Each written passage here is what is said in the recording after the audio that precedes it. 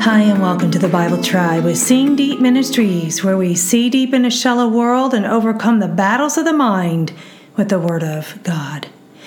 Every day we should leave better than we began it. Time is precious, and how we live each day shapes our whole lives.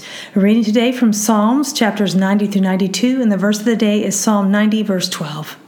So teach us to number our days, that we may present it to you a heart of wisdom. In context, Solomon is revealing the human condition and the need to live rightly.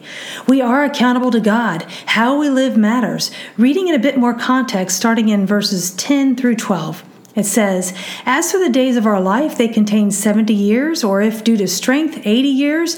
Yet their pride is only trouble and tragedy, for it quickly passes and we disappear. Who understands the power of your anger and your fury, according to the fear that is due you?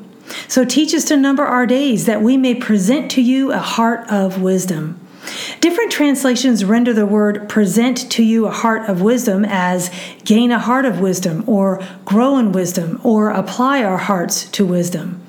Knowing wisdom is not the same as living wisely. The truly wise live their lives knowing they are accountable to a holy God. How are you numbering your days, friends?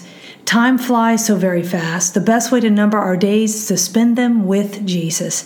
This Bible reading plan can help in that endeavor, but I like to think of it as doing life with Jesus, rather than just giving God an occasional nod. Thought of the day: knowing wisdom is not the same as living wisely. Application: when we fall short and live selfishly, God is able to help us if we ask. Go with God and His precious word, friends. Tune in tomorrow as we head back into the book of Proverbs.